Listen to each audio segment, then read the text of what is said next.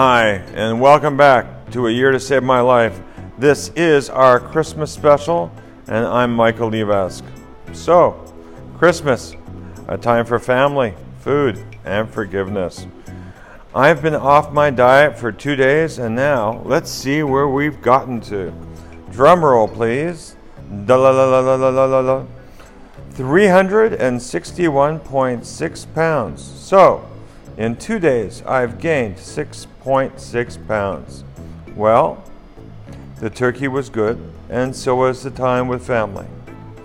Now it's time for forgiveness and getting back on the diet. I started back today with lots of water and a workout.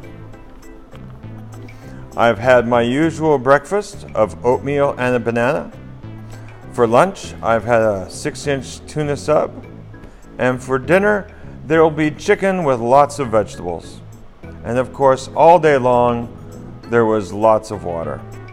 My goal is to get back on track by New Year's. Wish me luck. I'll be back for a New Year's Eve special next week, and we'll see how well we did. Until then, have a happy holiday.